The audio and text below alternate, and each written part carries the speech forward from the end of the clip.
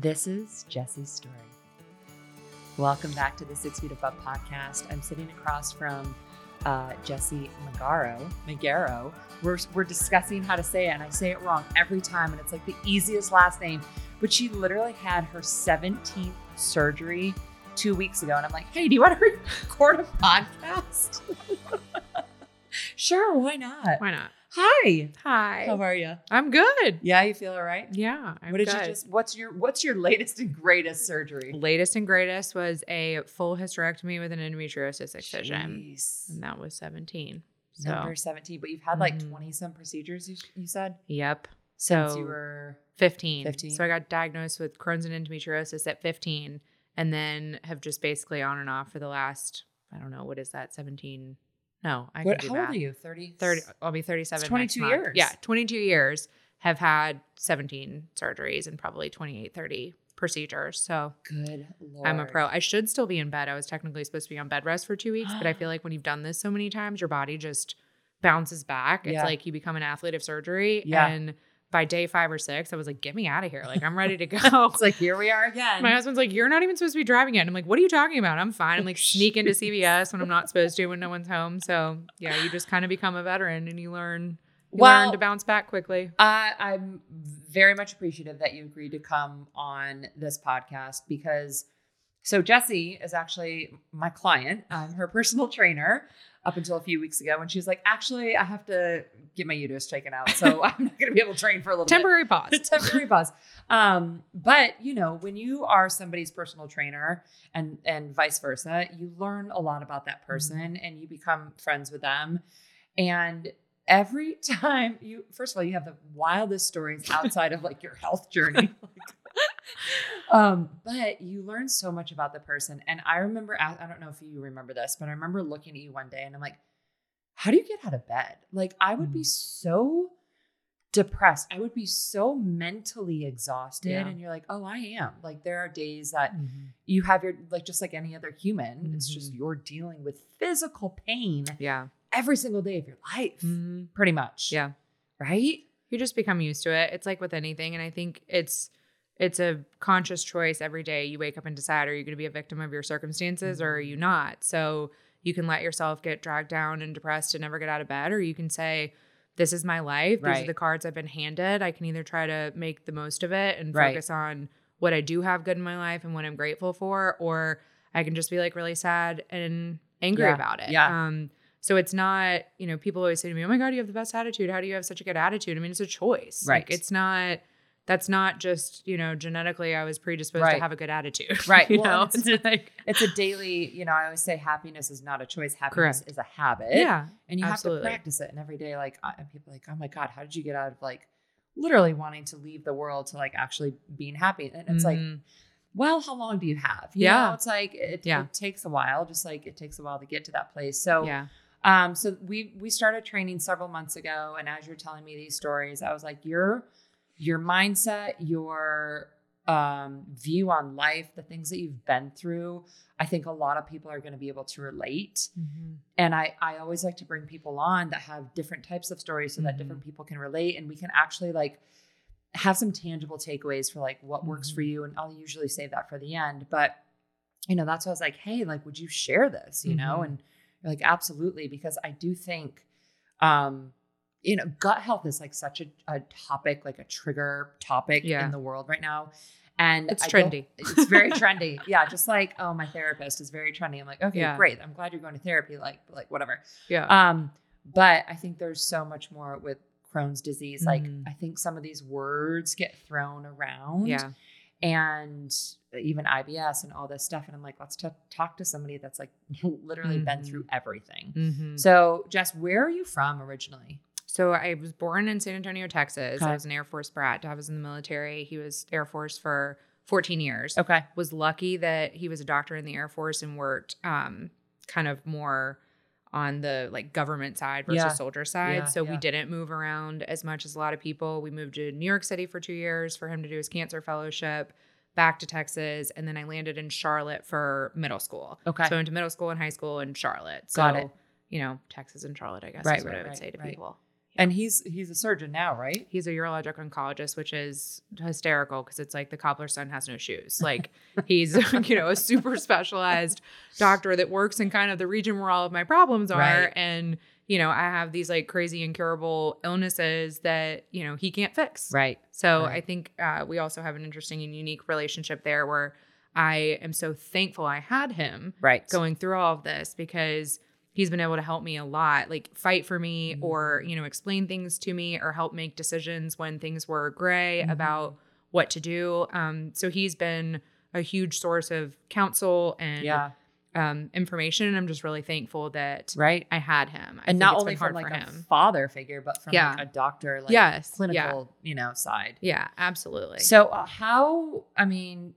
how did everything kind of start? I think you said you were around 15. Yes. So what was the first, I don't even know actually, like what happened originally when you're like, something's not right with my body. So my mom said as soon as I kind of hit puberty and, got a cycle that things started seeming off. I was seeming sick, but, teenagers are kind of hard. So like a lot of the symptoms I was showing could also just be symptoms of being a teenager. Right. And so I had like a lot of lethargy, a lot of nausea, but then I started, having joint pain and, having a ton of problems, gynecological problems with my cycle that just seemed way beyond what anybody else my age was dealing with. So this is like 13, 14. Oh yeah. 13, 14. So we spent about 2 years getting bounced from all these specialists trying to figure out what the heck is wrong with me.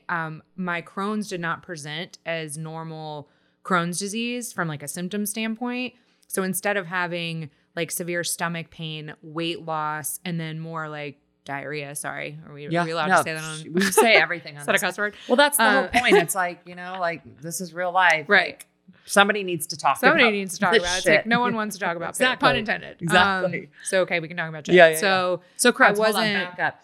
Crohn's is an autoimmune disease. It's an autoimmune disease of the digestive tract. So basically your body, your immune system attacks your digestive tract, the lining of it. Okay. And if you have Crohn's, it's anywhere from the top of your esophagus all the way down through your bottom, like the end. Ulcerative colitis, which is like the sister disease, that is just your lower half of your digestive tract. So that only affects your colon and your rectum. So that's the difference. Crohn's is your whole body essentially, and then UC is just your colon and your rectum. So when you have Crohn's or UC, a lot of times it's like urgency, diarrhea, extreme weight loss, pretty debilitating stomach pains. Yeah. I wasn't having those symptoms. So most doctors, that wasn't on their radar. Plus I was really young. So they just weren't thinking about that. Is that abnormal for someone that young to be diagnosed with Crohn's? It's becoming more and more common because I think people are more aware of it. So people are getting diagnosed sooner than they were before. I also think there's just been a massive uptick in autoimmune diseases in general over the last, 10 to 20 years, some of it being awareness, some of it being there's just,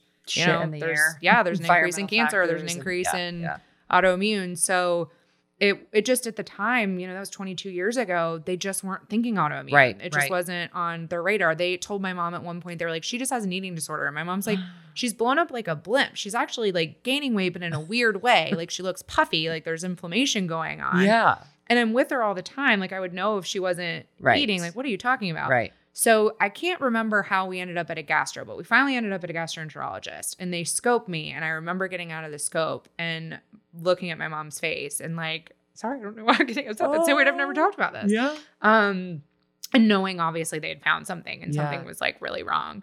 And they said, you have Crohn's disease. It is super severe. You're about as severe as you could be. You have ulcers, from the top of your esophagus, like all the way down through your bottom. You need to go on chemo, essentially. It's biologics. But this is at 15. Yeah. So like you need to go on all these hardcore, black box drugs and like immediately now. And you're probably also going to need surgeries. So that was really hard because we just were not expecting to get such a severe diagnosis so young. And again, at the time, people didn't know a lot about IBD. So it felt like a death sentence, and I was so sick and having such trouble getting out of bed and just with the nausea and the fatigue and the joint pain that it felt like, doomsday. Like, okay, my life is over. I'm not going to go to college. I was a junior in high school. Right. So it was hard. And simultaneously, I think it was either right before or right after, they had gone in laparoscopically to explore the gynecological stuff to try to figure out what was wrong. And I was also diagnosed with endometriosis, which again is another autoimmune disease that is like can be pretty severe. It's a lifelong, issue Process. That's not going to go away. No cure. Yeah. And I knew I was going to have to have surgery for that. So a lot of heavy stuff at 15. All of a sudden you go from being like a normal kid to like, you're not just like, what am I going to wear? You're like really not okay. So I had endometriosis surgery first. They went in and did an excision. They removed like a big polyp from my uterus. I'd had a cyst that burst. They went in and dealt with that. And then I did about a year to 2 years of just like intense medication. And I mean, this is chemo level stuff. Like you are losing your hair, you are sick, like you have no immune system. It wipes your immune system. So you're susceptible to getting everything. They're intense drugs. Yeah. And then my gastroenterologist, I was still having symptoms, even though it looked like it was improving on the inside. He wanted us to just stay the course and stay on meds. Well, luckily, again, having my dad and being a surgeon, I think he knew, wait, there's probably a surgical option that they're just not addressing because of her age or, because they try to be more conservative.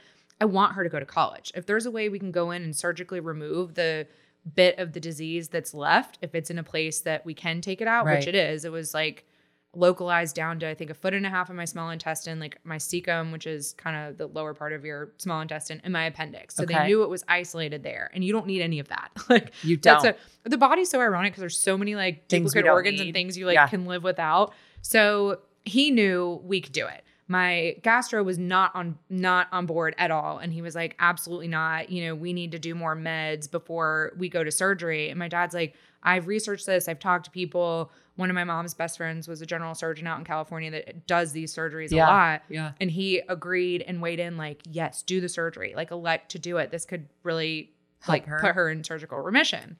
So they did it. And I woke up basically in remission, which was nuts. Like they went in and as soon as they removed that disease portion, I was like all of a sudden better. And this was December or January of my senior year, I think. And so all of a sudden I was able to go to college, which was crazy. And that's all we had ever, hoped for and wanted was for me to go on and live a normal life. Yeah. So I get off all meds, which, Wait, hold on one second. Are the two related? So people ask me that all the time. The answer is all autoimmune diseases are related. So all of them stem from some sort of root cause, like likely in your nervous system. So I think you're genetically predisposed to these things. Right. They haven't like found certain genes that match up with this or prove it, but they know that you have a genetic predisposition to certain diseases. Do either of your parents have? No.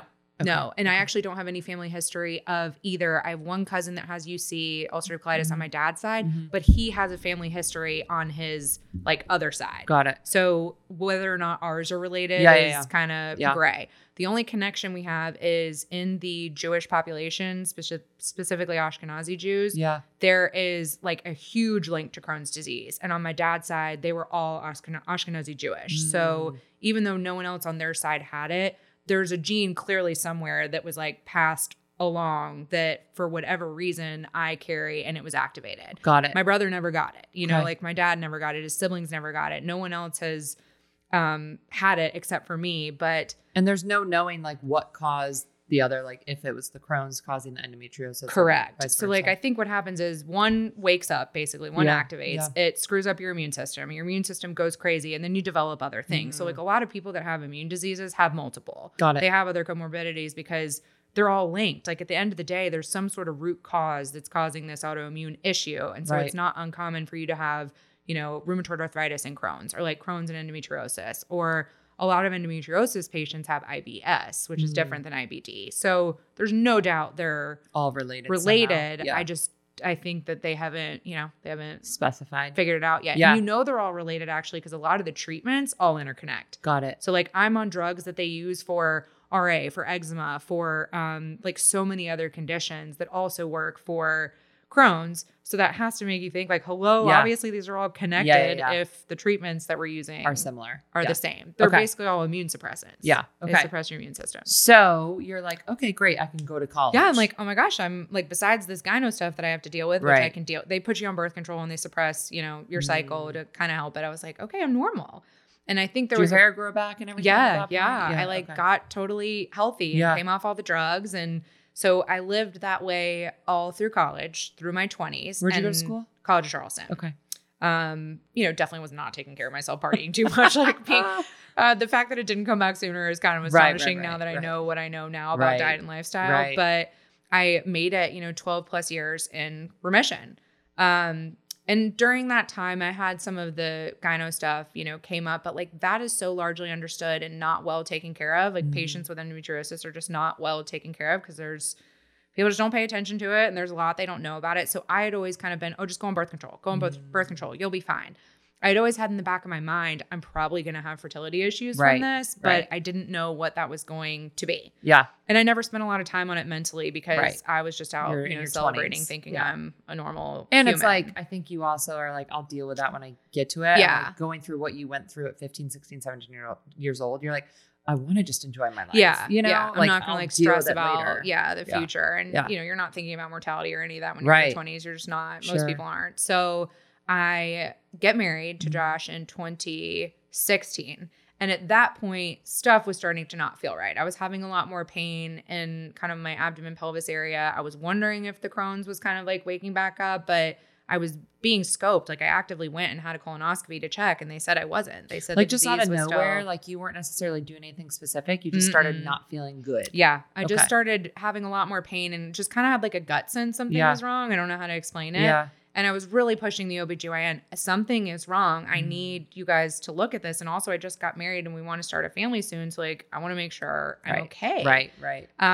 And the gyno I was seeing at the time just was not equipped to deal with it. And luckily, didn't have an ego and bowed out and basically said, I need you to go see a high risk OBGYN and gave me a name. And so I transferred my care there. Did you ever tell Josh before you got married that you had this history? Yes. So he knew, but he also thought like I thought. I mean, he was just going off what I was going off of, which is like, YOLO, I'm cured. Right. Like, it's been 12 years. Yeah. What could go wrong? Which is like, I should start a podcast. What could go wrong? You really should. What else could go wrong? You could talk. I'm sure you'd have people coming out of the woodwork about this stuff. It's insane. Yeah. So yeah, I mean, he knew, but I think we both foolishly or just hopefully, optimistically didn't think it was going to be a problem. Right. So I get transferred to the high risk OB and, I really think she was put in my life for a reason because without hesitation, she heard me, she was listening, and I think she had red flags going off in her head as well. Yeah.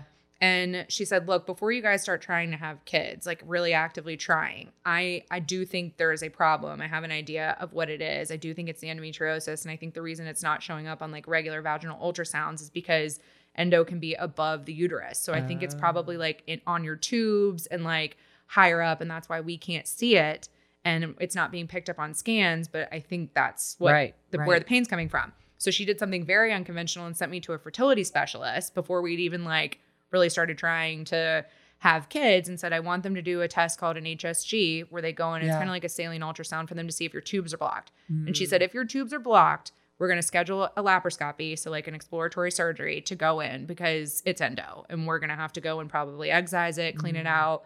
You might lose your tubes, but like, I want to save you the heartache of trying to get pregnant for a year and not knowing why when we know that there's clearly probably a problem versus that's going like to I feel like most stories you hear, it's like, oh yeah, they just told me to try and get back to me in a year. Yes. And then you're like, I've wasted a year of my life when like, I mean, I think your story's going to be pretty obvious. It's like, you have to be your own advocate. Oh yeah. You know oh my I mean? gosh. But it's hard to do that when you don't know what to do. Yes. But I also think, when people are like, oh my gosh, you've been through so much, like that is one part of my story that I've always kind of looked at as such a silver lining and such a godsend to us because she saved us like years of what could have been heartache and pain on the infertility side. So, we'll get to it. We did go through a lot from the infertility standpoint, but not nearly what we would have or could have gone through had she not intervened so quickly. Right. And I think most doctors probably wouldn't have intervened as fast as she did. So you're living here in Atlanta at that time? I'm living here in Atlanta. Okay. Yes. Okay. So she sends you to this. Sends me to the fertility doctor. Okay. She was like, look, because you haven't been trying for a year and there's all sorts of kind of nuances, you're probably going to have to pay for this because we can't justify it. But like, if you can pay, I think it was like $500, but like pay for it out of pocket, go and get this test done so that we know if we're going to do an exploratory surgery.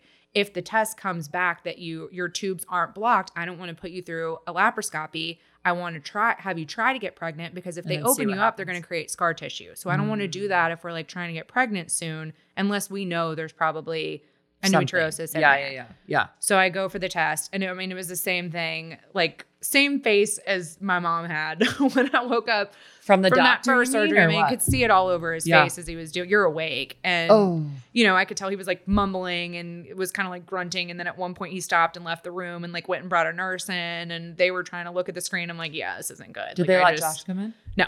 But I knew at that point, you know, okay, well, here it is. So they won't tell you what's wrong, which is so annoying. You have to like leave and they're like, the doctor will call you. I'm like, this is bullshit. Like, we'll I know let you something. know if you have a break in your finger. Yeah, you can see it, I know something's wrong. So tell me. So, you know, I got the call, your tubes are both blocked. And then I got the call from my OBGYN saying, here's the referral to this endometriosis specialist. They're basically gynecologists that specialize in like endometriosis. They're surgeons though. Okay. They go to like extra surgical training. Here's the referral. Go meet with this guy. You're probably going to lose both of your tubes, but it is okay. We can do IVF. Like you're going to be fine. So you can do IVF without your tubes because the egg doesn't have to travel through anything. Correct. Okay. And actually, like if your tubes are blocked, they prefer you remove them because if you don't, you can get kind of this toxic fluid buildup that can be detrimental to the embryo. It can like end a pregnancy basically. So they want them gone if they're blocked. Okay. Even if they're partially blocked. So either way, you had to like figure out what to do with them. Yes. Got it. So this was all happening in like May or June. So fast forward to November, I went through, you know, a lot of mental, you know, just ups and downs and issues of like trying to come to terms with the fact that like we never even really got to try. And like all of a sudden I'm just launched into this really like, you know, science experiment type way of getting pregnant and not, I don't know, just kind of took the fun out of it. Like all my friends are trying to get pregnant and like, you know, having fun doing it the old fashioned way. And we're sitting here like womp womp. Like this is not the way we saw this going, but we forged on. So I go under for that surgery, fully expecting and accepting that, you know. Wait, were you still, can I ask you this personal question? Yeah. Are you still allowed to actively try? I mean, you can, but also at that point they were too? like, I mean, yes and no. Yes, you could still actively try, but they're like, if you get pregnant, it's probably not going to end well. So like, it could be ectopic. So it's like you can't even have fun regardless, basically. Yeah, I mean, they didn't put me on birth control, but they also were like, you know, we don't want you necessarily to get pregnant. The chances of me getting pregnant were so low at that point with the blocked tubes anyway. But if I did, it probably would not have gone well. And so we definitely weren't trying. Right. So we had kind of just put it to bed and we were like, we'll have the surgery and then we'll do IVF in the new year. Like that's just which also affects a marriage, right? So you're like, there's that. You know, it's like, well, this is, and I mean, it was hard because we, you know, all of our friends got married at the same time. Yeah. So we all got engaged at the same time. We all had, you know, our bachelor and bachelorette parties. We all had our weddings kind of within 6 months of each other. And then all of a sudden our life comes to a screeching halt and they're all still living life together and being normal and like trying to get pregnant. And we were like, oh, wait, okay. So now we've got this cloud, you know, kind of over us and kind of this heaviness. Sharing that at the moment? Or were you guys kind of keeping everything? At that point, we were sharing it really with our only like very close friends. Yeah. I wouldn't say that we were hiding it. It just wasn't something that we were like, talked about. You know, actively talking about. I do remember having the conversation with him because my husband's a very, very, very private person. That's just how he was raised. And you just don't talk about your feelings. You don't talk about your business. Like your private life is your private life and no one else should know about it. Sure. And so that was really hard for us in the beginning because I immediately felt this like really strong, I don't know, like drive, push to share. Like there was just a part of me from the very beginning that almost went, okay, this happened to me in high school. I thought I skirted it, but I didn't. Right. I'm back to being, you know, a patient again and having something wrong with me and, you know, being not normal for lack of better words. Right. This is happening to me for a reason. Like this was happening because I am meant to like share this and help other people. I just had like a really strong pull to that. And so I remember having the conversation with him of like, look, you know, I do kind of want to be open about this. Like I do really feel compelled to share it. And it was hard because initially he was like, absolutely not. I mean, he just did not feel comfortable. He didn't want to. It made him very uncomfortable. Yeah.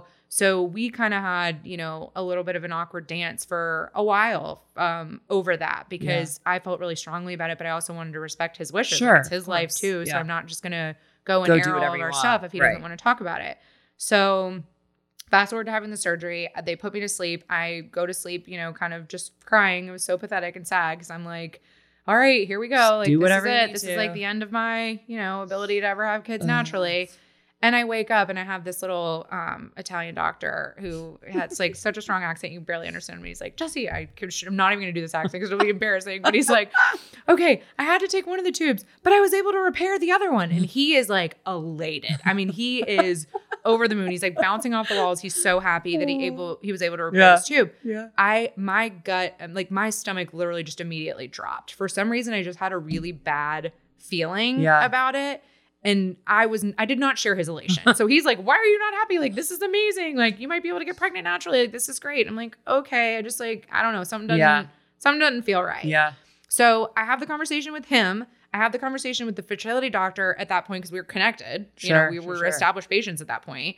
And the gynecologist, and I'm asking them all. I'm like, okay, so now what are my chances of getting pregnant naturally? Is that dangerous? Right. Am I more at risk for ectopic still, even though you think that tube is repaired? Is there a reason that we shouldn't try to get pregnant, or should we just, wait and still do IVF in January or whatever? Yeah. And all of them were just so lackadaisical about it. They were like, you know what, it is what it is. Like, you're probably still not going to get pregnant that quickly between now and when we're going to do it. And the safest thing for you is probably still to just do IVF anyway. So take the holidays off, like enjoy yourself, and like, we'll see you in January. Okay. That's kind of just how they left it. Well, guess who got pregnant right away? Oh boy. Yeah.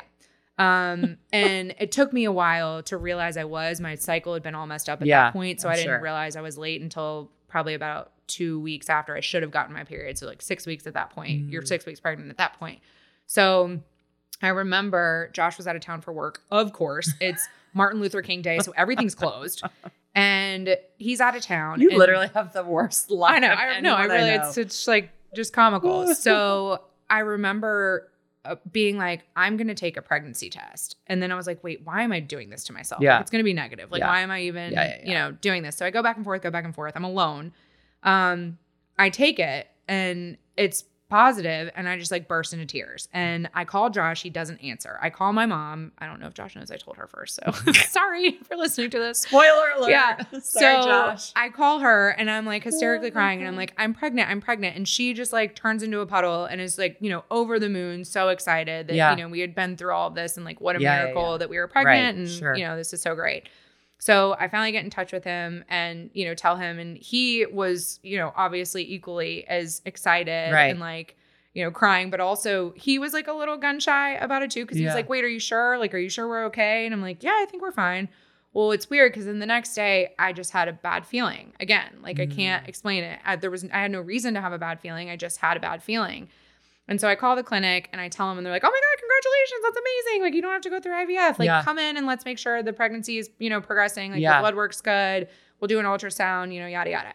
So I'm going for my appointment later that week. And at that point I had started spotting, but they were like, it's fine. Normal. Like, it's normal. So I go through, and my blood work, I guess, was like stellar, like A+++, like couldn't have looked any better. Yeah. And I had asked them, okay, so does that mean like the pregnancy is good? And they said, well, from a hormone standpoint, like your progesterone's so high, it's definitely not ectopic. Everything looks really good. Your beta, like whatever they do when they do IVF, like you look good. Okay. You should be fine. Okay. Then they did the ultrasound and they couldn't see a sac. But they weren't concerned about that at all because I was still only 6 weeks. But also I'd had a lot of scar tissue. And so they're like, we probably just can't see it from the scar tissue. Come back again in 8 weeks and we'll scan. And at that point, we should be able to see it. So they were completely unconcerned. Like nobody seemed, concerned at all. And at that point, I was really starting to have a bad feeling. Like something just didn't. I don't know. I can't explain it. It was the like deepest, darkest, most despair type feeling I can possibly describe. And it was just eating at me. Yeah. I mean, I couldn't even be happy because I was like, something Did you tell, just doesn't Josh feel your right. Mom, yeah. I talked to Josh and my mom about it, and everybody was just like, be hopeful. This is like, we have no reason to feel worried about this. Like the doctors are telling us everything is fine. We should be like happy about it. Right. But you're like, also I know my body. Yeah. And like, I've always, just been really in tuned and had pretty high instincts of like what was going on in my body. So the day before my 8-week appointment, when I was supposed to go back for my ultrasound, I was sitting at work and all of a sudden I just had this feeling. It felt like somebody came through and stabbed me through like the side of my back. Ooh. And I was like, ooh, that was weird. Like that was a really weird feeling. And I had kind of like this wave of nausea, but then it disappeared. Everything went away. But it freaked me out enough that I think it was like 4:00 in the afternoon. So I like went to my boss and I was like, hey, I'm gonna go home. Yeah. Like, I don't really feel well. I'm gonna go home.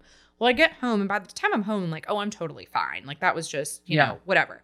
Well, again, you know, dad, like knight in shining armor, he Aw. literally saved my life. I can't remember why we were talking. I either called him or he called me, but we start talking and I'm telling him what happened. And he just gets really quiet and he's like, hey, where are you? And I'm like, I'm at home. And he's like, where's Josh? And I'm like, he's at work. It's 4:00. Like, what do you mean, where's Josh? Luckily, he worked like across the street from where we live. And he was like, you need to go to the ER. You need to call Josh. Like, don't drive yourself. Either have Josh drive you or like Uber there, go to the ER, get Josh with you. This pregnancy is ectopic. It just ruptured. Like, you're bleeding internally. You need to get to the hospital ASAP. And I'm like, what are you talking about? You know, even though I had a bad feeling. It went away. Yeah. Even though I had a bad feeling about the pregnancy, even then, and I'd even questioned the possibility of ectopic. But when he said it, I just didn't. I was like, no way. Like, there's no way. But I go because I mean, if he was the type of dad too, doctor dad, that like you had to have a bone sticking out of your leg for him to be like, go to the hospital. You know, like I remember him like vividly stitching up friends of mine on our island in our kitchen. Like he took care of everything himself. So the fact that he was telling me to go was alarming enough that I listened. So we go check into the hospital. My OB was, of course, out of town. Of course she was. Yeah. And she had called in to the ER and told them I was coming, told them it was an ectopic pregnancy probably that ruptured and I needed to be seen. Like she knew it? Like she believed your dad? Yeah, she had the same opinion that he did, that was probably what was wrong. But somehow like hairs got crossed. It was not communicated. And even though we told them that, they didn't get her message. So we sat in the ER for 8 hours waiting while I'm like bleeding internally. And it was a bad rupture because at that point we're like 8 weeks along. So most people, if they catch the ectopic early, which they do, you're given a drug called methotrexate, which helps just like pass the pregnancy along so that it can't rupture your tube. Got it. I was too far past that. So like mine ruptured and actually, you know, for lack of better words, it explodes in your tube. Like your whole tube ruptures. So I'm bleeding internally, but like I'm still feeling okay. So Josh and I are kind of like laughing, you know, joking around in the ER, just kind of like farting around, waiting for somebody to come see us. And then he started getting like a little bit agitated of like, wait, like, maybe you're not, like, we probably should be seeing this is kind of crazy. So he starts pushing. Finally, somehow they get the message from my OB, however many hours that was later, what was going on. And then it's like a rush. It's like, oh my God, get back here. You know, we're in a room. All of a sudden there's, you know, scrubs and computers and like ultrasound machines and people are whispering in the hallway. And we're like, wait, what is happening? Like, wait a minute. Like you guys were acting like nothing was wrong 8 hours ago. What's going on? So they did a scan and then, you know, same thing. Same look. Doctor comes back in. Geez. He's like, look, this ruptured. We've waited way too long. It's emergency at this point. You know, you have a lot of blood in your abdomen. We need to operate ASAP. They're starting to get me to sign, you know, consents for blood transfusions. They're like running blood work to figure out what blood type I am. I'm sitting there being like, I don't even know if I can have a blood transfusion with my immune stuff. Like there's just a lot fast. Right. Signing paperwork. Like we might have to take the uterus. We might have to take your ovaries, just a lot at once. And I remember looking at Josh and he just turned ghost white. I mean, like ghost white. And then he just kind of like, you know, broke down and it was really hard to watch because I'm the, you know, I'm looking at him like, oh my gosh, this is destroying him. And like, even though I was upset, it was like really hard to see him as upset as he was. So they wheeled me in. It was my OB's partner. And I vividly remember her kind of leaning down and being like, look, I'm going to try to save everything I can. Like, I'm hoping you'll be fine, but like, this is serious. I'll do everything I can. And I woke up and it was okay. They'd saved my ovaries and saved my uterus. So that was good. Okay. But then at that point she had noted, hey, by the way, your endometriosis is really bad. Like it is stage 4. Your uterus did not look great. There's a lot of adhesions and scar tissue. If you want to get pregnant, we need to do IVF like ASAP, like as soon as possible. So they launched me into IVF. Even like after that surgery? 30 days later, which in retrospect was like really fast and probably way too soon. But I get it. They were trying to give me the best shot possible. I mean, they all at that point were emotionally invested in trying to see if they could get us a kid. So they launched us into it. Well, all this time, the like side thing going on in the background is my Crohn's is dormant. But what a lot of people don't know is with Crohn's disease, your Crohn's really needs to be in remission for you to get pregnant. Because if you get pregnant while your Crohn's is active, you can get really, really sick. So most GIs will like advise, you know, women with Crohn's, like make sure your disease is completely stable and like under control before you get pregnant. So like, how do you know if it's dormant? Like they do scopes, like they can go in and do colonoscopy. They can see, and they take biopsies and like they know. It's not just like I feel great. No. And a lot of times you can't go by your symptoms because there are people that feel totally fine and are like really sick. And they don't know, or vice versa. They feel really sick, but the disease doesn't match like what they're seeing. Sure. So I had been scoped. I had started drugs again again at that point. I had reintroduced drugs after a 12-year drug holiday because I knew we were going to try to get pregnant and I wanted to make sure my body stayed. Yeah. The Crohn stayed away. Yeah. And so we were working with like OB, GI, fertility people. Everybody was working together. All the doctors were, like communicating about it. So I start going through the egg retrieval part, and that's where they pump you with all the hormones. So that's when they like I did the egg freezing. Okay, so it's not fun. The most intense thing in the entire world. And it's like, crazy unnatural for your body because, they're putting like insane amounts of hormones in. So they start going through the egg retrieval, and all of a sudden my body's like, nope. And I start getting really sick. I'm like projectile vomiting, like the little girl from The Exorcist. We almost stopped the cycle like 4 or 5 times throughout. Thank goodness I had like a OG fertility doctor who's very well known in Atlanta that was like, this ain't my first rodeo. And so she felt comfortable. A lot of doctors probably would have stopped my cycle. Yeah. But she just had one track mind of like, we're going to get you through this. Like, you're going to be okay. And I vividly remember the night that I was so sick and Josh and I were laying in bed and we're on the phone with her. And I'm like, I don't know what to do. Like, am I supposed to go to the ER? I had lost my vision. Like, I was seeing orbs, like my body was just going nuts. And I was like, I don't think I'm okay. I'm worried I'm going to like have a stroke. Are you sure I should keep going? And that was the night that I had taken the trigger shot. So I was supposed to do the retrieval the next day. Yeah. And she was like, look, you've made it this far. You've made it this far. Stay with me. If you go to the ER, they're likely going to give you X, Y, and Z drugs, and we will have to cancel the retrieval tomorrow. Yeah. Things are looking really good. I think we're going to get a lot of eggs. I don't want to cancel this. If you feel like you can make it through the night, make it through the night. Let's get through this retrieval. And then we're going to stop anyway because we're going to freeze the embryos and test them, and we can like reassess. Figure it out. So let's just try to get through it if we can. How did you get through the night? I didn't. Like, I was up all night. Josh, like, I don't think he slept at all because he's like staring at me, making sure that I'm still breathing. Breathing. But what's so crazy is we get off the phone with her, and I remember we were sitting Indian style facing each other, and I'm like, do you feel okay with this? Like, do you think we should keep going? And he's like, I guess. Like, do you? And I'm like, I guess. And I remember hugging and both of us like praying together, like, please make sure, she's okay. Take care of her. And then going to bed and just being like, F it. Like, hopefully I'm fine in the morning. So we go through the retrieval, and then, we stopped. Like, we stopped all drugs. Yeah. I contacted my GI. I'm like, something is wrong. Like, I'm starting to feel stomach pains. I'm starting to like have a lot of diarrhea, which I've never had before.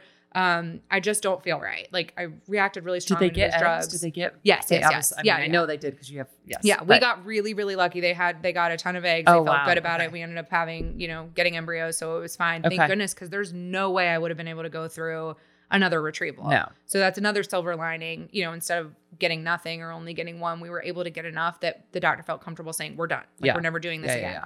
So we pause. This is like a 30 to 60 day pause. I go back to the GI. They scope me again to like make sure everything's okay. They're running blood work. I'm feeling better fairly quickly. So everyone's like, your scope looked good. Your symptoms, subsided. We can't tell you what happened. We don't know why that happened. Obviously, your body just had a really poor reaction to the hormones, but you're fine. Like, we clear you to keep going. Everybody was in agreement. Keep going. So I'm like, signed off. Okay. So we go through with the transfer. Yeah. And they at that point were like, things look good. You have some scar tissue. It's probably going to be a coin flip. We don't know that it's going to work on the first try, but let's try it. Things look good. Like, the mock cycle, everything had looked good.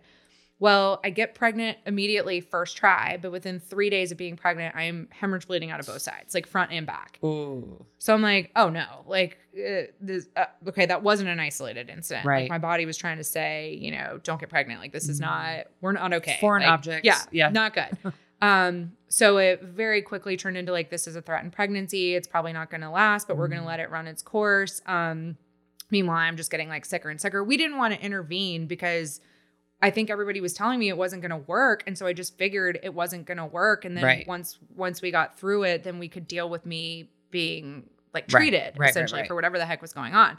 Well, that little embryo is 3.5-year-old crazy Mary Ligon, who obviously we should have known is so strong-willed. She wasn't going anywhere. She was like, I don't care if you're the cutest little girl in the whole world. She's nuts. Should have known then, like, she had a will to live. She was not going anywhere. She was kind of like, I don't care if you die. I'm staying. Like, I'm going to be here.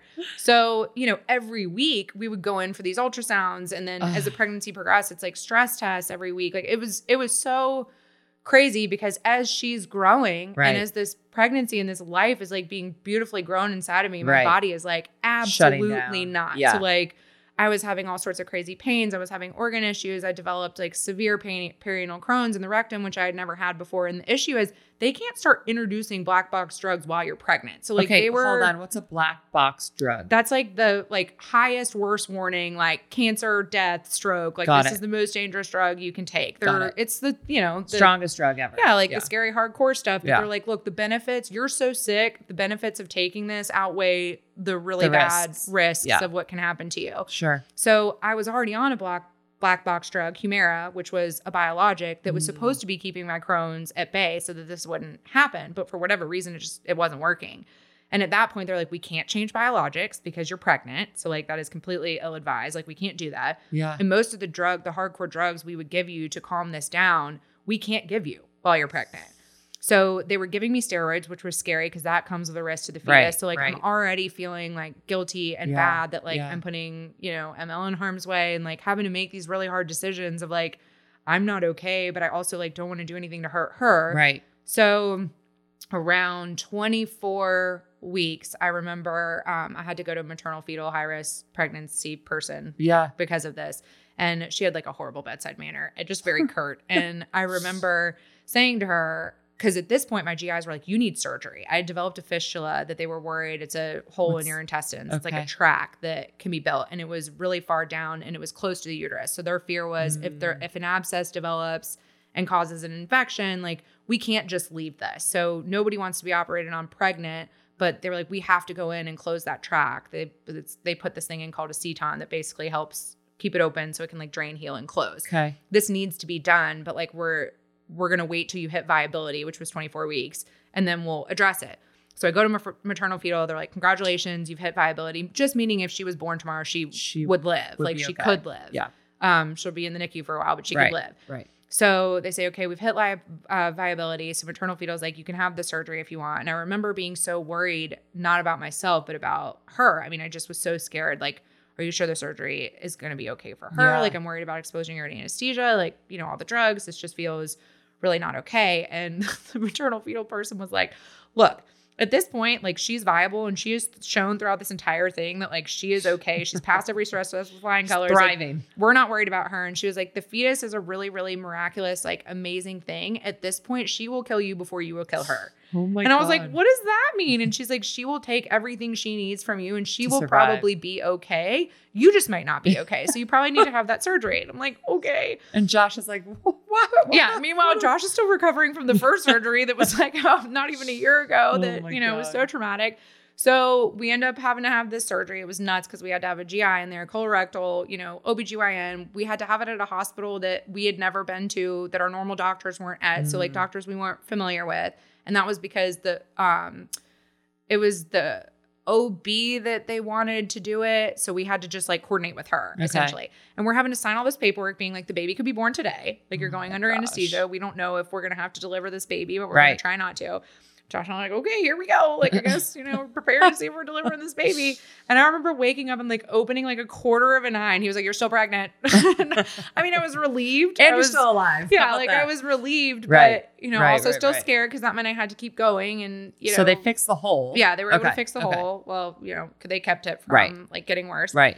So by 32 weeks, I had just progressed. Like I was so sick. And, all of the GIs and the colorectal surgeons were like, we have to get this baby out at this point. Like we cannot do anything to help you. We cannot treat you. And you were getting worse and worse by the second until that baby is out of your stomach. Yeah. Now the problem is at that point, care had been transferred to maternal fetal and like their job is to protect the baby. That's their job. Right. So like, I'm not bashing them. That is what they do. So in their mind, because ML wasn't showing any distress or problems, they would not clear to take her.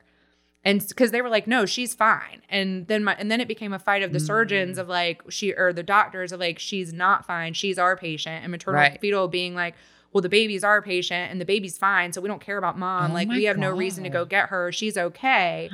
And I mean, it had to go like all the way up the ladder to like hospital administration. It was a big deal. It was bad because there was a lot of fighting going on of like, how are we going to deal with this? Do they even give you a say? No, you don't get a say. That's what was so crazy about the whole thing. It's like my own body and my own kid. I brought this thing into the world. I know. I had no say in any of it, which was really scary. Wow. So finally, maternal fetal was like, okay, they're convinced, you know, we don't agree, but like if your doctors are saying that she's got to go, you know, eviction notice served, like fine, she can go. Wow. But then the problem was we were hitting Christmas, like it was the holidays. Yeah, and so then it became like a scheduling issue, right, essentially, of my doctor did not want anyone else doing it. So we couldn't go in as emergency. They couldn't get OR time. It just became this whole thing. So they finally call us and they say, okay, there's 2 days. It had to be a C-section. Like they would not sign off on delivering vaginally at that point. It had to be a C-section. So they called and said, cut open again. Yeah, exactly. So I think I'm like 30, 3 or 4 weeks at this point, and they call and they say, okay, we can do December 26th or New Year's Eve. Those are the only 2 days we can give you. Oh my God. And we're like, okay, well, we feel bad kind of like making our Christmas baby. That sucks. I guess New Year's is a little bit better. So we'll do New Year's Eve. Meanwhile, my OB is calling back being like, I don't understand how you can go another day. Like, are you sure? Like, you are not okay. Do you really want to wait another week? I'm like, I could do it for her. I could do it for her. Like, it's fine. I just, whatever. So they go in, they take her. They told me, because it was just shy of 36 weeks. So they told me she's probably going to be in the NICU for a while, but she'll be fine. They brought in a colorectal surgeon to delivery because at that point they thought I was going to have to go into emergency colorectal delivery as soon as they delivered her. Yeah. Like they thought they were going to have to take my colon out or like do something right after. So we were going in fully prepared for that. So they deliver her completely complication free. She's fine. Doesn't go to the NICU. Of course she pops out like, I'm here and I'm fine. I was like, wait, can I have a couple hours? Like I really thought she was going to be gone for a while. I was not prepared for this. She shows up back in her room almost immediately. And I'm like, wait, why are you like, here? Now I have to take care of her? Yeah. So the colorectal surgeon comes in and they're like, look, the surgery itself was uncomplicated. We're going to give you a break. Like we don't want to go. We didn't feel like it was dire enough to go in and have to take your colon out now. So we're going to let you recover. We'll scope you again and then we'll decide surgery. So the problem was the second I delivered her, I just tanked. I mean, my body just, went crazy. Wow. They tried to scope me in the hospital. My GI did, and Josh went ballistic. I was like, she just had a C-section, like 24 hours. Like, we're not doing this. Yeah. So it was funny, but he fought for me. The OB fought for me. They all kind of like drew a line and saying like, my patient. Right. But the other problem was if they had taken me, they would have discharged Mary Ligon and they would have separated us. Oh. So like I would have been separated from her for that first week. And nobody wants to do that unless you absolutely have to. Yeah. So I went home and then it just got, fast forward, it just progressed so severely that the doctors in Atlanta were like, you have to go to like a Mayo or like a Cleveland Clinic or somewhere. A, we've never seen this. B, there was obviously a hormonal component. Right. We don't know what caused this. None of the drugs are working. You're beyond our scope of care. Like you need, a bigger. So you're sick and are you like vomiting, like going to the bathroom sick? Like what? Yeah. So it was like extreme without getting too much, into like the graphic details. The disease in the rectum had gotten like so severe. I couldn't sit down. I was having like abscesses, fistulas, and abscesses are infections. Like that's dangerous in itself. So it's not like a typical hemorrhoid after birth. No, absolutely not. So I'm like having to go to the colorectal office all the time to like have those drains. So they don't, cause a big infection, severe pain, like really bad diarrhea, like severe nausea, just really bad stomach pain. So I was just not okay. How do you sit on a plane or in a car to get down to Mayo or whatever? It was bad, but my mom basically had to like completely take care of me. So she drove me down there. I like sat on a donut. I mean, it was crazy. And then because with a brand new baby. Yeah, I had to leave the baby home alone. Like ended up, I had to stop breastfeeding because they immediately put me on these like crazy drugs that you cannot breastfeed on. So there's still like a lot of mourning, I guess, there that I haven't worked through of like, I really kind of was robbed of that time with her and like Josh and his mom. And we had to hire like a full-time nurse, basically night nurse, to help them take care of her, took care of her for her first 6 months of life. Like I was there, but they were doing all of the heavy lifting. And Josh was working a full-time job.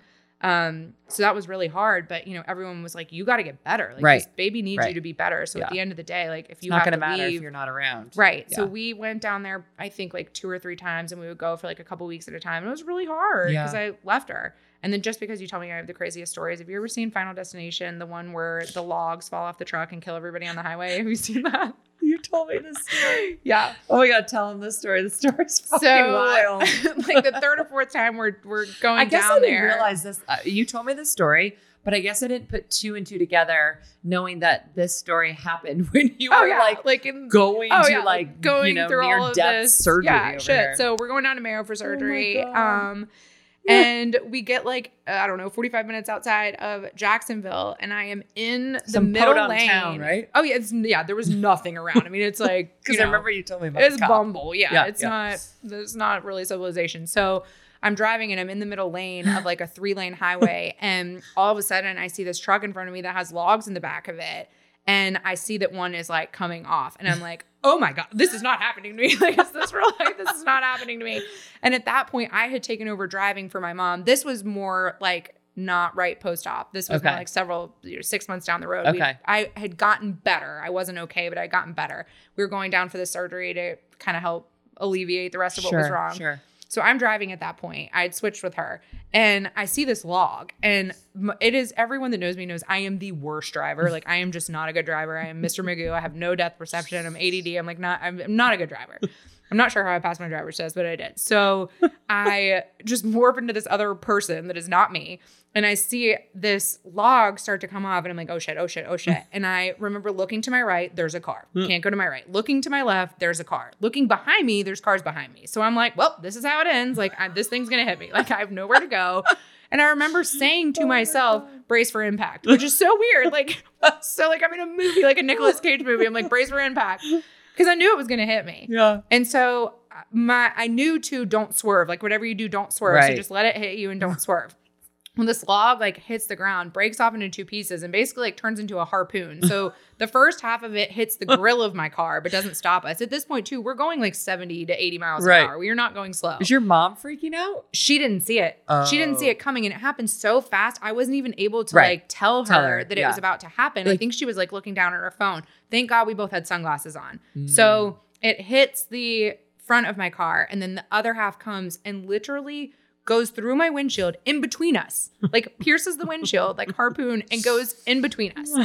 And at that point, my windshield is completely shattered. We're covered in glass. God. I'm still driving. And somehow, by the grace of God, I have no idea how, I was able to cross the lane of traffic, get off onto the shoulder, and park the car without causing an accident or anything, which is mind-blowing. God is like, how much can I test this woman? Yeah, he's like, okay, let's check off life number 6. Like, he's, so let's see how many we can get through. God. So we pull off. We're both like, oh my, what just happened? And what was crazy was nobody stopped. So we thought nobody like either saw it or that everybody was just an asshole, but no one stopped to help us. So we're sitting there waiting, we're calling the insurance company, we're calling the cops. The car's not operable at that point. Like, we can't get back in it and drive it. And so the fire department chief shows up, and he is like, I just can't even explain what he was. And he's like, ma'am, I don't know what kind of God you pray to, but like, it is a miracle you are alive. Like, you guys should not have survived that. And I'm like, no shit, I'm looking at my car. Like, I'm well aware. You're also that. Like, if you only knew about the history too, dude. So, and I'm like, hey, where's the cops? Because I have surgery at Mayo in like 2.5 hours that I cannot reschedule. Like, I really need to get to Jacksonville. He's like, what? So the cops eventually come, and we're like, trying to convince them to let me go. They want me to go in an ambulance. They want us to like get in an ambulance and go to a hospital. And we're like, Mayo's just as close at this point. Right. Can you drive us to that hospital? Yeah, we're in BFE. Like, we're not going to the hospital here. We just need to get to Jacksonville. So the cop, because small town, they're friends, tells the like fire person that they'll wait for the tow truck, which I don't think any of this is legal. So maybe, I guess no one's going to get in trouble. Nobody but like, cares now. Yeah. So they stay to wait for the tow truck to come and get my car, and they let the fireman drive my mom and I to Mayo Jacksonville. So we show up at the ER in a fire truck to Mayo with like glass shards in you. And they're so confused. They're like, what are you here for? And they like pull up my name, and they're like, you have surgery in like 2 hours. I'm like, I know I do, but like, can you get the glass out? Like, can you clear me for surgery? Am I good? Were you like bleeding? No, it was weird. I can't even explain. The glass was so microscopic that it didn't cause blood. It burned. I don't know how else to explain it. And what's crazy is, do you know how they get it out? Tape. They literally use, what's the silver tape? I'm blanking. Like, duct tape? Duct tape. The guy came in and he's like, all right, we use this like really intense technology to get glass out. Did it go through your clothes? Oh yeah. I mean, it was like shards. What was bad though was more like my neck, like where, and again, thank goodness we had sunglasses on, or that would have gone into our eyes. So I'm really glad it didn't. I was worse than my mom, I think, because it like came in at an angle. But he's telling me he's got this crazy technology to get glass out, and we're at Mayo. So I'm like, oh, cool. What kind of crazy technology is it? And he comes out with a roll of duct tape, and I'm like, what? And he's like, this is actually how we get glass out. So they were able to get most of it. It was so superficial. I was fine, like completely fine. Yeah. And they're like, well, we shouldn't clear you for surgery, but it's okay. You're going to be fine. Oh my God. So I had the surgery. So that was, I don't know. Where are we going from here? So that's irrelevant. We passed that. Have the surgery. Yeah, I stayed there for a few days. So this went on. That was when How Mary did you get Ligon was back about home? 6 You didn't months have a old. car. Oh, we had to rent a car. And then that turned into like a every whole time that you call fiasco. Josh when you're like traveling, is he like, what? I think just every time I call him, In period, general, he's like, I don't want to answer this. Yeah. Like, I'm like scared. Whatever you tell him, he's like probably would believe at this point. And like the thing is like my mom is crazy in like the best way possible. So like she, you know, we're Bonnie and Clyde. We're like getting the hell out of there. Like she is not about to, you know, stay. If there's like a rule, she's gonna buck it if it's gonna help me. Like, she doesn't care. So he also like hates us together because he's like, you two, I just can't handle y'all. So I continue to kind of ebb and flow of like, I'm sick. I'll have a month of reprieve. I'll feel better. I'm sick. I was just flying through drugs at that point. Right. They would work for a month and then they would fail. It was Meanwhile, just is your insurance just like off the charts? Yeah, it was pretty bad. And I mean, we were just incurring like insane amounts of out-of-pocket medical expenses, Lord. like blowing through savings for stuff. It was bad because like a lot of what we were doing, because what happened to me was so uncommon, we were having to push for things that the insurance was like, well, why do you need that? Right. So yeah, the insurance part of it was like a whole other, you know, cluster. Yeah. Well, meanwhile, I knew I couldn't carry again. You know, I knew within Did 6 they tell months. you that? Oh yeah. I mean, they had told me before I delivered Like, it's her, too like, we dangerous strongly for you. advise for you to not get pregnant again. We don't know why this happened, but like it is not a good idea for you to try to carry again. Something about being pregnant, your body just did not like. Right. And that's really rare. That shouldn't have happened. We don't see that happen a lot. So don't try again. Right. And so, but we had these frozen embryos. And so Josh and I start talking around, you know, Mary Ligon probably was about 6 months of like, okay, so what does this mean? So we can adopt, we can try to do surrogacy with these like other embryos that we have. You know, what do we want to do? We definitely want another kid. We want them kind of close in age. So as I'm sick, I start kind of like parallel pathing this whole surrogacy thing because I just wanted to look into it and see what it was. You know, Josh grew up in like a really kind of just conservative Christian household. Like it was less science and more God. And so IVF was already kind of a hard hurdle for him to get over. Not that he wasn't fine and totally accepting of it, but I think there was definitely a time where he was probably like, oh, this is a little weird.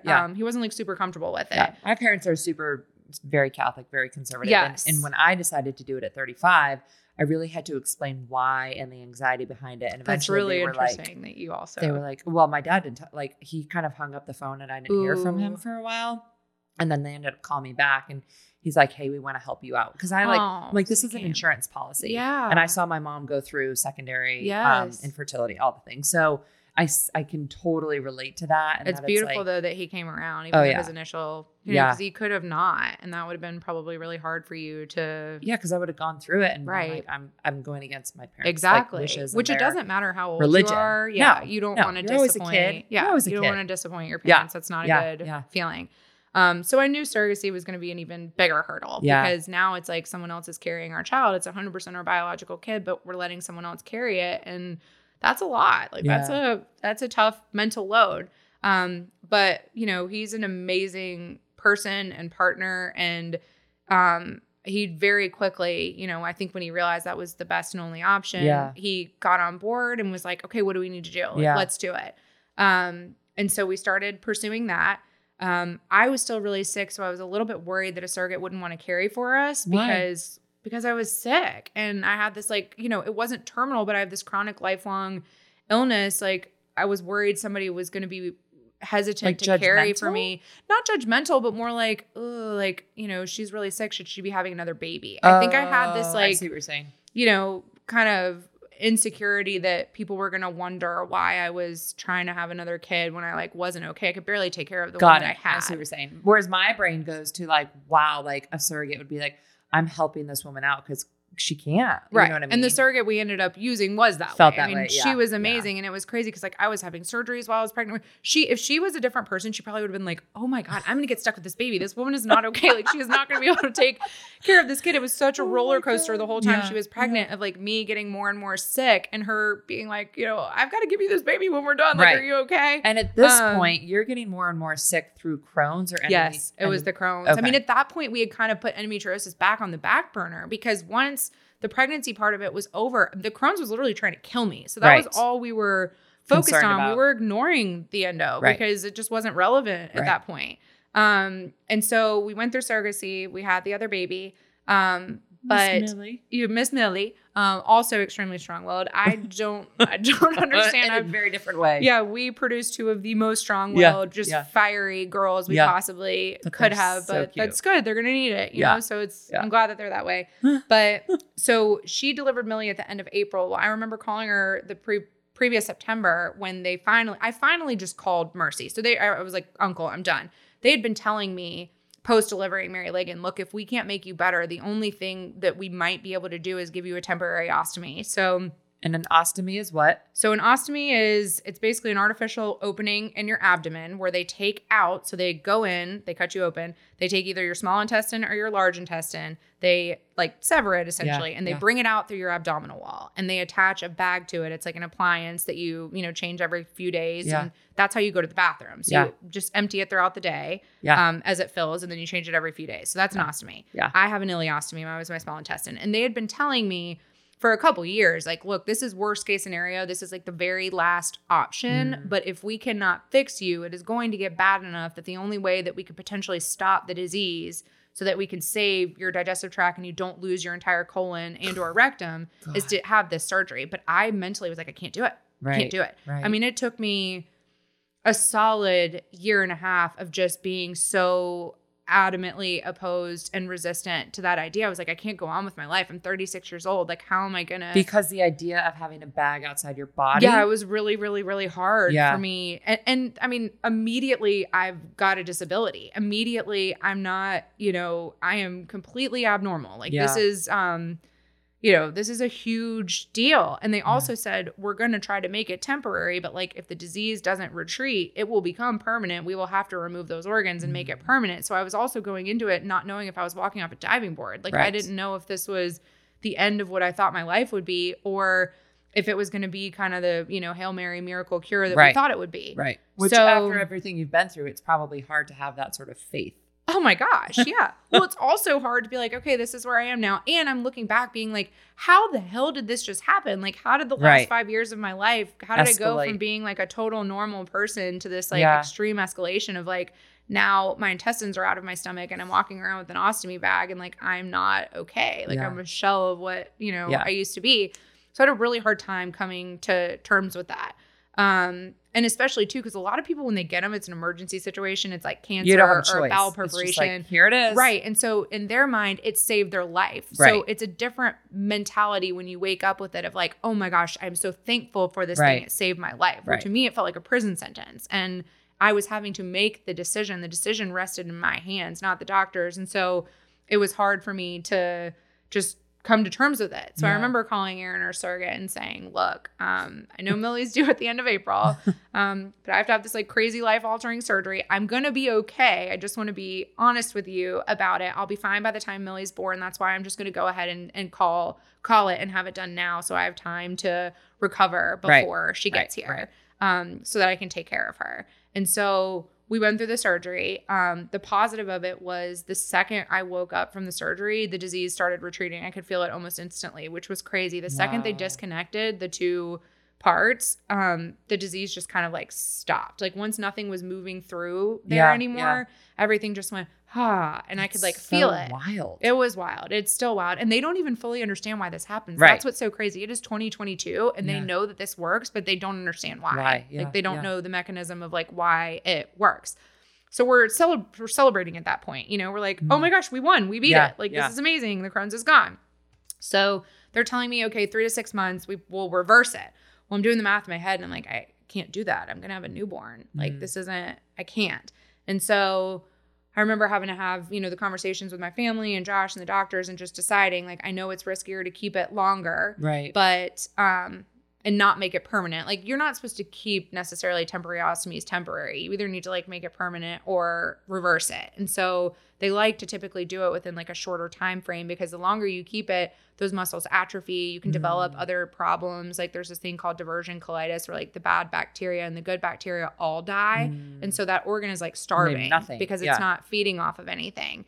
And so they don't like to leave them, you know, for a long time if they know it's going to eventually be reversed. But I was like, I got to do it for Millie. Like I wasn't there for Mary Ligon. I'm not doing this again with Millie. I want to raise this baby. So you just had that guilt. Yeah. I wanted to, well, not even guilt, desire. I mean, I felt like I got robbed of, you know, those newborn months and snuggles and moments with her. And I was like, this is the healthiest I've been in 5 years. Like, how wonderful would it be if I could just have that special time with her? Sure. What's crazy too is your brain, like as a trauma response, kind of wipes your memory. It's like just a known, you know, coping mechanism. And so I didn't even remember the first 6 months of Mary Ligon's life. Like if we didn't have pictures, I wouldn't have remembered anything. And Josh would tell me things and I would have no recollection that it happened. It was insane. Like my body just wiped all of that from me. There's a lot of the pregnancy I don't remember. And it's just a trauma response. So I didn't want to not have those memories with Millie. Yeah. So I made the decision, okay, I'm gonna keep it.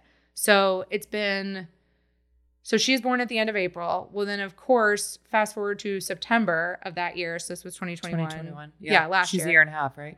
Well, at that point she was only April to now she's a year and a half. I developed like a very uncommon, like dangerous issue with my ostomy on a bachelorette party for my best friend in Asheville. So, you know, for lack of a better way to explain, my intestines basically fell out of my stomach. My ostomy like dismantled itself and had prolapsed out of my stomach while I'm in Asheville on a bachelorette party. So my other best friend, childhood best friend, Rachel, thank goodness she's an orthopedic device sales and like not scared of blood at all. Her dad's a doctor too. And I call her, I'm upstairs, she's downstairs. I call her, I'm like, hey girl, I know you were about to go on a wine tour, but I got a little bit of a problem. Can you come upstairs? I need your help. We need to call my dad. I'm like, don't tell anybody. Like just sneak upstairs. Don't tell anybody. So she comes upstairs. She's like, like my intestines are hanging out. She's like, oh my God, like you're not okay. We need to go to a hospital immediately. And I'm like, no, call my dad. Like call my dad. Let me see if we can fix this. Cause he ironically makes ostomies for cancer. So he was very familiar with this, like anatomically, like he knows them. He's very familiar with ostomies. To push back in this hole. That's what I was trying to see if we could fix it. And so we're FaceTiming my dad. We have no service in the mountains. He's like in and out being like, put sugar on it, do this, do that, try to press it. Finally, he's like, you gotta go to the hospital. Like it's just because if it's strangulated, you're on a time frame at this point that like that tissue's gonna die. Like you've got to get to the hospital. So at that point, Rachel's like, oh my freaking, she's like, oh my God, I have to drive you back to Atlanta. Cause they're like, don't go to the hospital in Asheville. Like, do not go to some small hospital in Asheville that does not know you. Like, you've got to get back to Atlanta. And I'm like, how? Like, she's trying to help me like stuff my intestines back into a bag and get it like fitted so that I could get home. She's like, we have to drive you or we have to call an ambulance. I'm like, no, I'm fine. Don't worry about it. I'm going to drive myself. I'm not like in pain necessarily. This is just crazy, but I'm going to drive myself.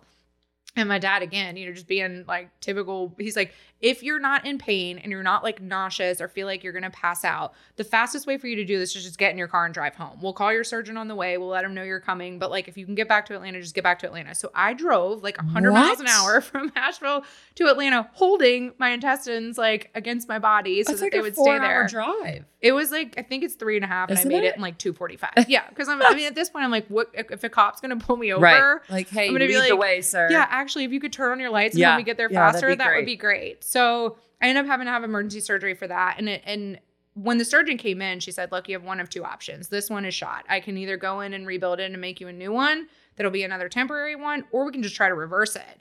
And so that was really hard because I was at a crossroads of like, am I ready for this? Right. And Millie was, you know, maybe 6 months old and I'd been feeling really good. And it was about to be the holidays. So you're afraid to reverse it because all the symptoms can come back immediately. Is that why? Okay. Yeah. Okay. And I just wasn't ready yet. I was like, I can't make this decision like on a whim. This is crazy. I'm not there yet. And so talked to Josh, talked to all the doctors, and everybody was kind of like, let's just fix this one. Right. And then, you know, next year we'll buy you a little bit more time. Yeah. And then next year we'll try to reverse it. Right. So I've just been dragging my feet. Because at this point I was starting to have like really bad endometriosis pain again. And so I knew they were related. I knew they were affecting each other. My Crohn's had completely, you know, retreated and gone into surgical remission. But every time I got my period, it would flare for a couple of days. And so I had that gut instinct again of like, these are connected. Yeah. There's something going on here. I probably need to figure out what's wrong before I reverse, or like the disease is going to come back right away. Yeah. So I start going back to the endo doctors and the OBs again. And I'm like, I'm back. Okay. So like now we got to deal with the endometriosis. This is like this year, right? Yeah. This was in this past year. So everybody, you know, hummed and hawed of like, we don't want to do a hysterectomy at 37, but like really at the end of the day, like we probably need to take that uterus out. I have adenomyosis too, which is related to endo, and there's no cure for that except for taking the uterus out. They knew that my uterus was adhered to my abdominal wall and there was a lot of scar tissue because they had seen it when they went in for my ostomy surgery and had notated it. So we knew it wasn't good in there. So we kind of went back and forth. You know, we went back down to Mayo, talked to all their experts. They were like, the people in Atlanta can do the surgery, but like, we agree it needs to be done. The hysterectomy.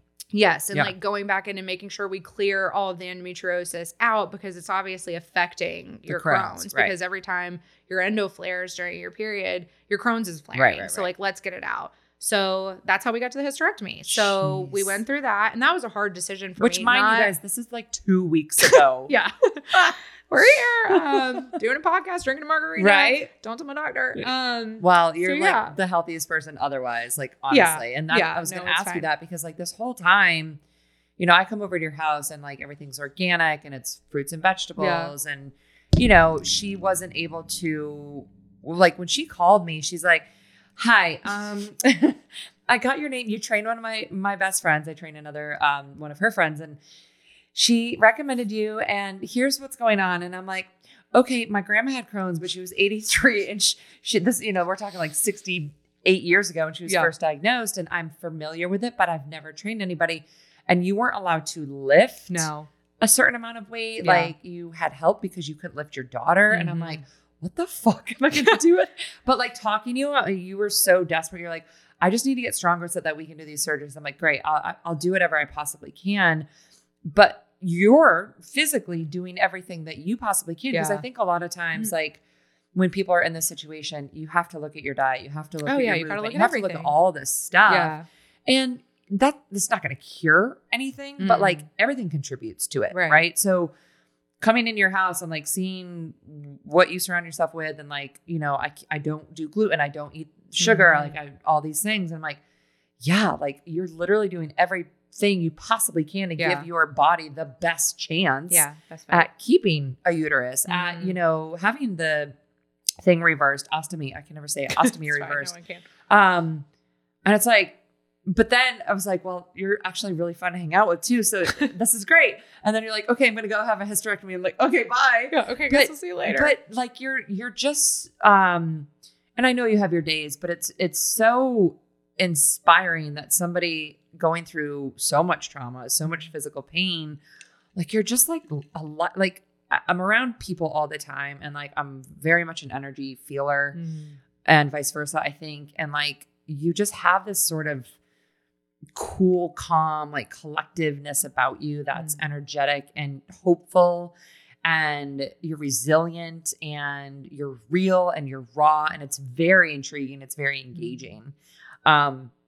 So I hope that like 2 years we're sitting here and you're like telling this whole story again and like talking about surrogacy. Maybe we should do something on that. Absolutely. But where like everything is healed and the bag is gone and everything's reversed. Like, how do you maintain hope that you mentioned it earlier, you felt abnormal, right? As a younger kid, like I just don't feel, and I think everyone goes through something like looking back, like having depression and bipolar and eating disorders, like, yeah, that's not normal, but it's actually quite common. Yeah. So when people start talking about it, it's like, okay, at least I don't feel you just don't feel like an outcast.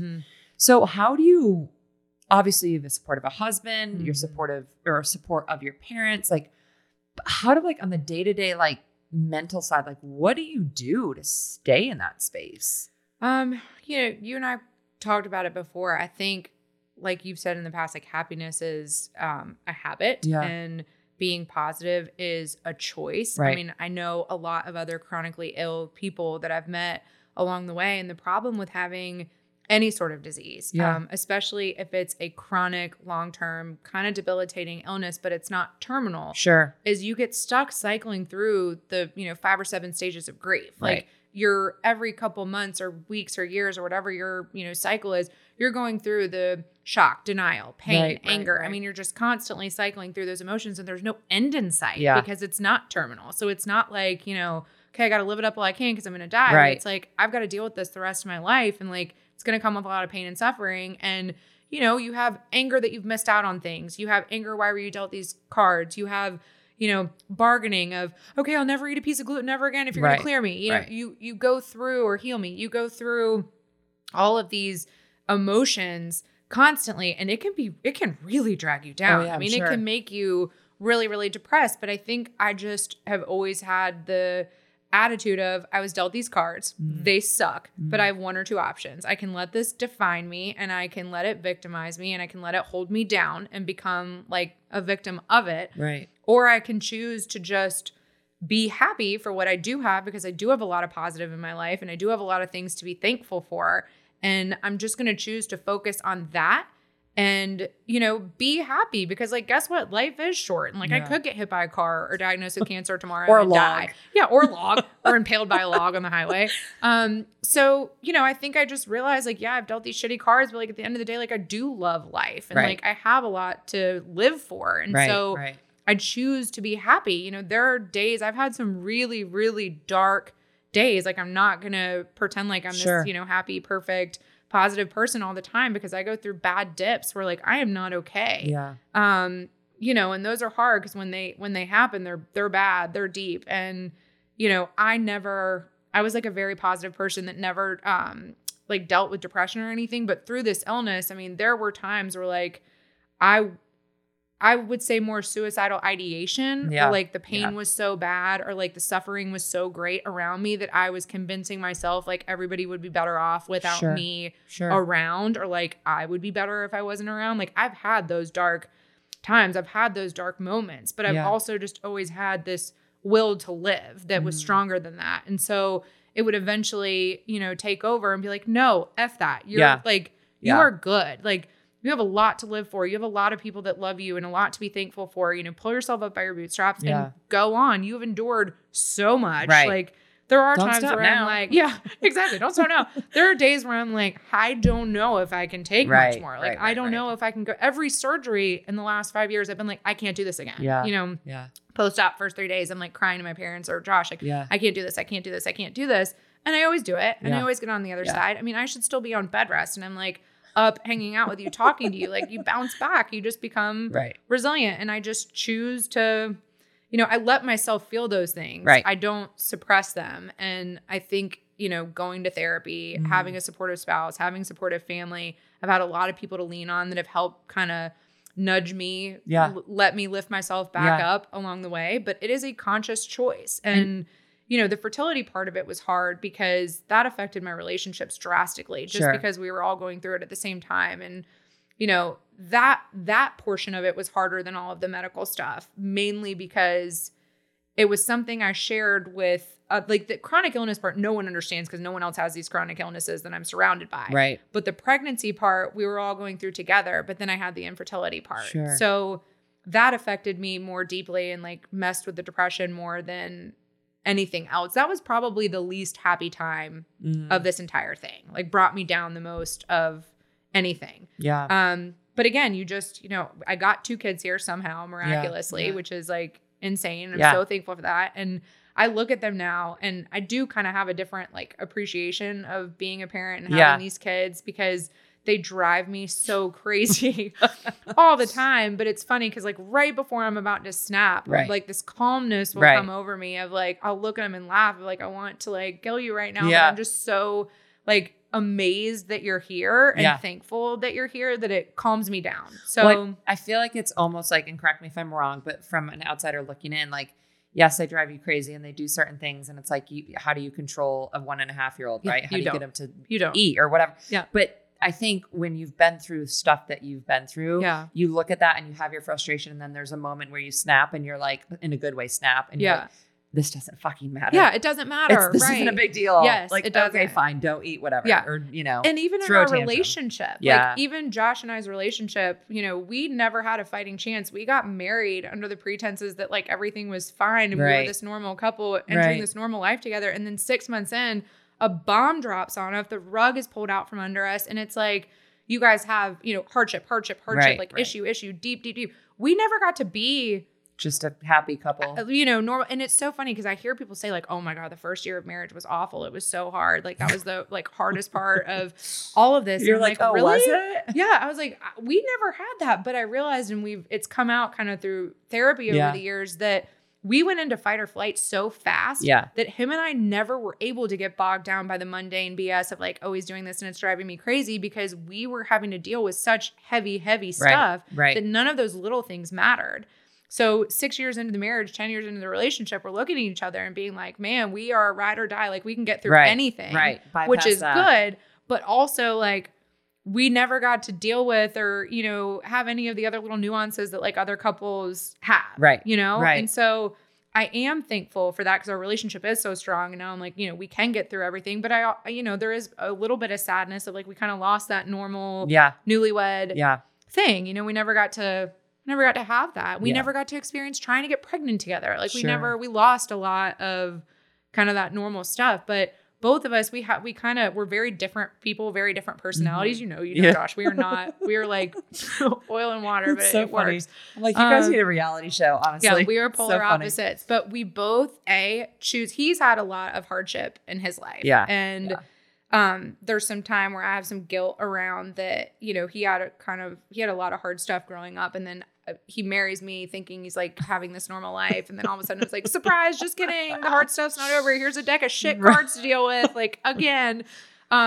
So while I feel bad, I also think there was 100% a reason that the two of us were, found each other and, ended up together, because he's so equipped to handle this. And he has such a positive outlook on life. So like he affects me a lot too, because he's been through so much, but he also chooses every single day to like wake up and not be a victim of that.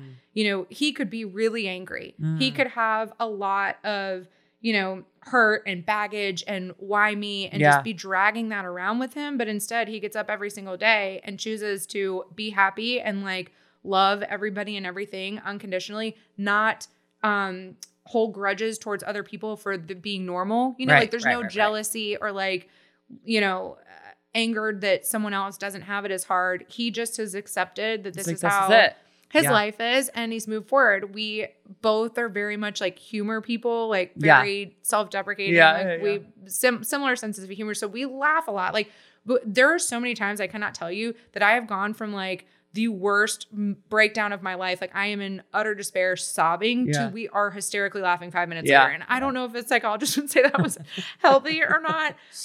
But that's how we survive, you know, because it's like he lets me fall, but then he's really quick to like make me laugh again, to realize, to kind of break that negativeness and that hurt and that despair of like, but like, this is kind of funny and let's laugh about it. And like, I think we both would rather be laughing than crying. Yeah. And so we're able to connect on that of like, we can snap each other both out of it of like, yeah, this really sucks. And I'm going to like, let you have those feels. But the second you're done, like we're going to laugh about something because life is too short and we could die tomorrow of anything. So literally we're going to, you know, choose to move forward. So I think, you know, it's a choice. Yeah. Yeah. At the end of the day. Wow. What a wild story. And I mean, I know it's not over, so we'll have to have a part two. We'll bring you back. Yeah. But I have a good feeling about the second part. I feel good about it. I do. I feel like you're the one that has the gut feeling. So what's your gut feeling? So my gut feeling is we've been climbing this hill for the last, 4 or 5 years. You can see the top. I can see the top. Yeah. And I feel good about crossing over and going, down the other side. And I think that if I didn't have a good gut feeling about that, there's no way I'd be able to go into the surgery. Sure. So I'm going in cautiously optimistic. I fully understand that it could go, horribly wrong and I could end up back where I started 4 years ago. But I feel good about it. And I'm in a place now where like, the kids are a little bit older. Yeah. I got to do, they're in school now. So they're in preschool. So they have their own lives and like things to do I'm not their entire world. I mean, I am, but they have other things going on to distract them. So I feel if we're going to try now, did you schedule? So we'll see. They won't schedule it until I have a procedure in October to assess everything to make sure we're good to move forward. And as long as I get the okay, then they'll schedule it. But we're shooting for December, so beginning of or end of the year. So fingers crossed. And I'm dying. I'm so funny because I first 2 questions to my surgeon for my hysterectomy were, when can I go back to pelvic floor therapy and when can I work out with Megan again? And he's looking at me like, I'm about to take your uterus. And these are the questions you're asking me. Like, yeah, that's all I care about. And he's like, 6 weeks. Like, you cannot do anything for 6 weeks. And well, because you want to feel normal. Yeah, of course I do. And we all can go to the gym whenever we want. Nobody chooses to. No, right? Exactly. But you are like one that I'm like, I actually want to work out. Well, and that's a problem. Like, I genuinely like love you and I miss you. And I'm like, I need Megan back in my life. Like, I need my daily dose of Meg. Sweet. Like, I've missed that. And you know, when I called you and said, look, I have, I've got a hernia, I've got this ostomy, I can't lift over 10 pounds, I can't lift my children, I have a lot of restrictions, but like, will you be my trainer? I need to get strong for my surgery. I could tell you really probably wanted to say no initially, but you listened to me, you heard me, and you immediately went into like, okay, how do I make this happen mode? Yeah. And I just felt like a sense of like relief and safety and also just like love for you that you were willing to take on somebody that 90% of trainers would be like, absolutely not, you're a walking liability. And then we started working together. I have my liability insurance. Exactly. Well, I am the reason you have your liability insurance. So it's just, I feel like you came into my life just like I feel like Josh came into my life, and you're very much a part of the story. And we'll start working out again when I get cleared, and then we'll have to stop again. I'm gonna have to call you and say one more organ's got to go, and then that'll be 12 weeks of no working out. But then after that, girl, you're about to get me in the best shape of my life. I love it. I can't wait. You are. We're gonna do some before and afters. So like, come spring, we need to start taking before and after pictures. I'm gonna be bagless, so no more ostomy, and I'm gonna be hot, and I'm gonna be wearing low-rise bikinis and jeans again. I love it. So I love it. Down. Well, I'm so glad you came into my life. You've provided more than just like joy. You've provided hope for me and my journey of because we talk about everything, So just thank you for trusting me and believing in me, and whether you got stronger or not, I don't know. We never did your second muscle mass. Listen, I bounced back really freaking fast. So I think that's a testament to what we were able to accomplish, because I didn't have any of the bed pains. Like I didn't have any of the, back pain, joint pain. I was out of that hospital bed. The second I could like function and was off meds, I was up. Okay, good. So I do think we absolutely good. That made makes progress. Me feel good. Yes. Because like sometimes, it's hard to measure this sort of stuff without getting on a body comp scale and seeing. But like, your body. Yeah. So that makes me feel good. Yeah. We accomplished what we set out to accomplish, even though I cut it drastically shorter than I told you. I'm like, we've got like 6 months to a year to work on this. And it was like, just kidding. I have to have a hysterectomy. We got to stop for a little bit. Change of plans. Here we are in a different capacity. So I'm so inspired by you. I'm so proud of you. And I really appreciate you sharing your whole story. I know this will help a lot of people. Yeah. So thank you. Thank you. You're welcome. Thank you guys so much for listening to this week's episode. The biggest compliment I ever receive is when you like the episode, you share it with your friends and your family, or a stranger that is in need of hearing this information and from these beautiful guests, and then also to give us a 5-star review wherever you listen to your favorite podcasts. I would also love to hear from you. So if you would like, you can DM me at 6 Feet Above Podcast on Instagram, or send me an email, 6feetabovepodcast@gmail.com. So that's 6 feet above podcast@gmail.com. I would love to hear your questions, your comments, your feedback, your suggestions, and also any guests that you would love to hear from in the future. Thanks for listening.